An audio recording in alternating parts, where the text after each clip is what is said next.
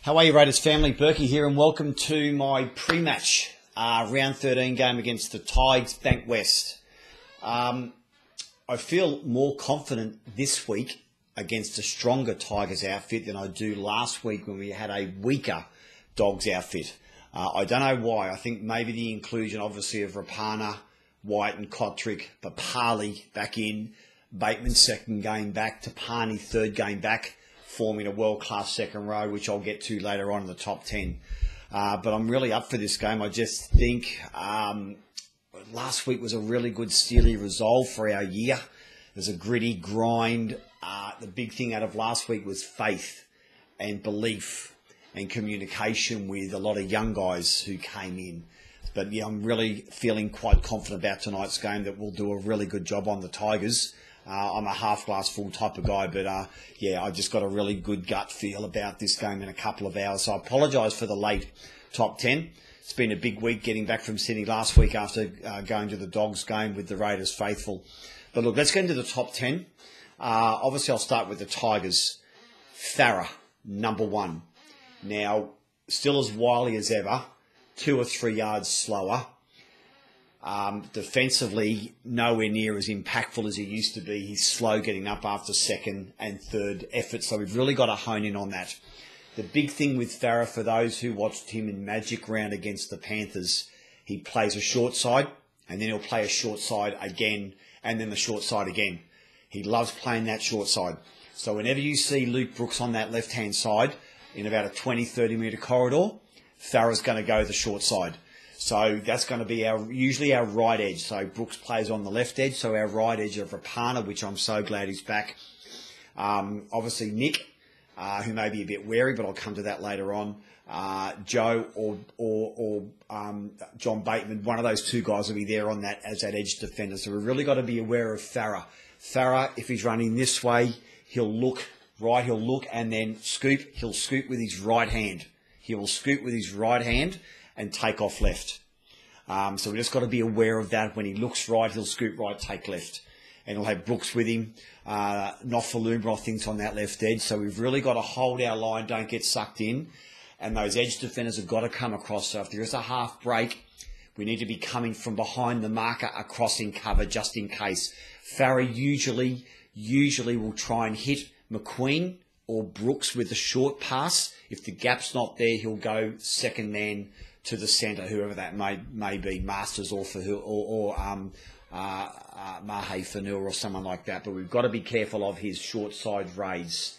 Other than that, if we can get him tied out in defence, as I said, his second and third efforts are nowhere near what they used to be. He's usually kept on the ground. So we've got to try and get him in the ruck, get him on the ground, and then take off from dummy half when they've got one marker. But Farah's a danger, but we can nullify him early if we take away his line speed. Number 2, I've gone for Benji. Obviously, Benji's not what he used to be either. You're not going to see 100 metre, 90 metre tries from Benji. He floats back a lot. He picks his time to come into the line as a second man play or just to feed. But you very rarely see the big stepping solo runs. He's an organiser to get into various parts of the field where he'll either want a short blind raid on his side or a kick chase. Other than that, Benji's just playing a very solid, stable team game now. I don't expect him to do a lot of impactful things with a one-on-one.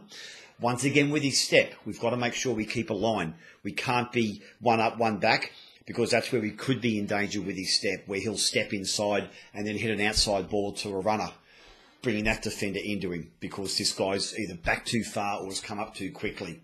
So, Jared, you've got to be very careful of that, because Benji's playing your side probably. So you can't get sucked in, rushing out of the line like you have the last couple of weeks with Benji.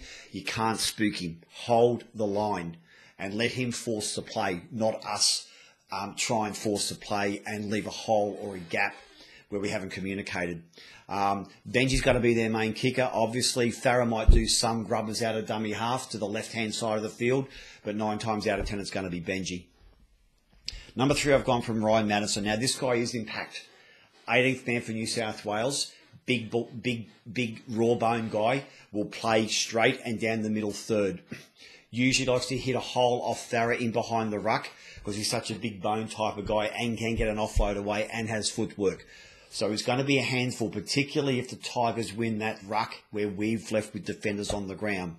So with Madison, once again, Farah will look for him close to the line 9 times out of 10 with a short ball trying to hit a hole between an edge defender towards the posts. So once again with Madison, we've really got to win that ruck with this guy. He doesn't move too well laterally because he's such a big guy. He doesn't move well laterally, so the smaller guys will get him caught out. Nick, CNK, Bailey, you'll catch him out around the rucks if you can get a repeat set because, as I said, running back, he's a big guy. He doesn't move well across field, but he is going to be a handful close to the line.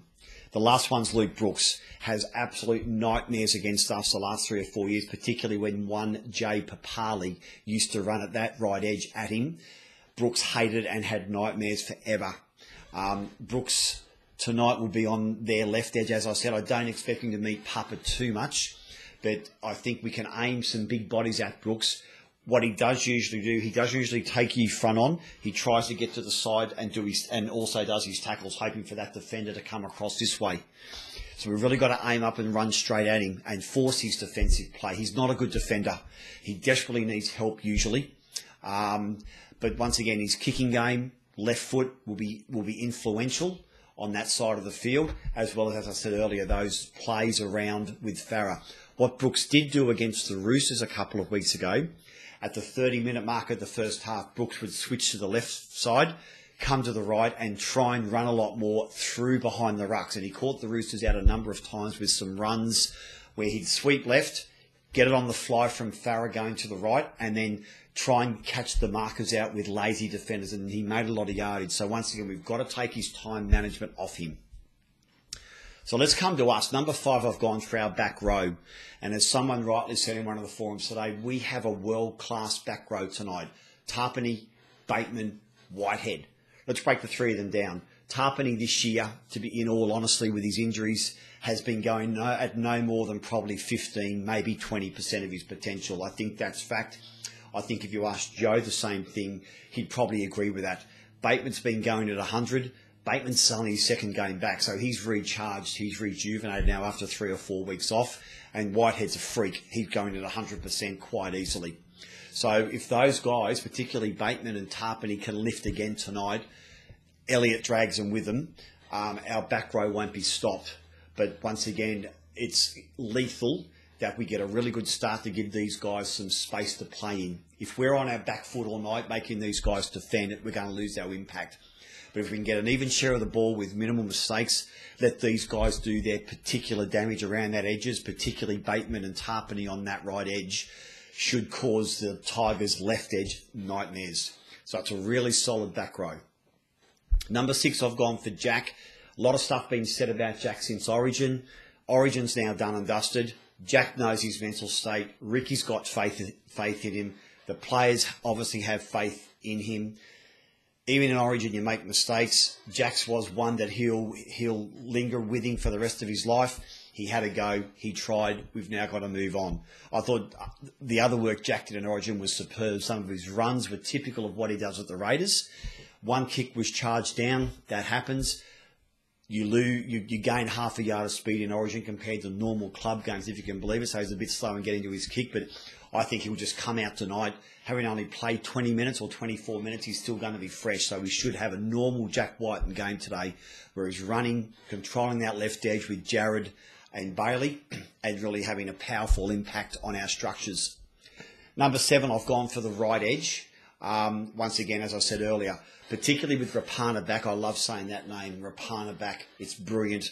So Rapana, Nick Kotrick, who hopefully has pulled up okay, will add a lot of punch in that area. Now, I'm expecting Tarpany and Bateman to rotate on that right edge. I think if Tarpany gets tired, he'll switch with John, and if John gets tired, vice versa. But it's a lethal right edge, and we've got to use it. So I'm expecting Sam to dictate a lot of the play to the right edge. Sam, just feed and pass, unless you've got to get a kick away. Feed and pass. That's all you've got to do tonight with the right edge of that calibre. You don't have to do a lot of the work yourself, mate. Just flow it on and back up on the inside straight down the field. Number 8 is Sam. So Sam, with Jack coming back from Origin, mate, I think you've got to step up a little bit tonight and take that pressure off Jack having to organise. Jack may be a little bit off the pace early mentally. So I think I'm expecting a lot of our play to go to that right edge just to give Jack a chance to get back into the game a little, to find his feet. Having that game played 48 hours ago, it can impact you more mentally than physically, just with the ups and being up for so long waiting for that game to occur. But Sam, you've really got to dictate tonight against Brooks. You've got to find the touchline as much as you can, and you've got to be there in defence. You've won the battle over Aiden Caesar after last week, but Aiden's breathing down your neck, mate. So you've got to make sure that you just keep those 1%ers happening tonight, your talk, your communication, no misses in defence. The back three are going to be big tonight. That's my number 9.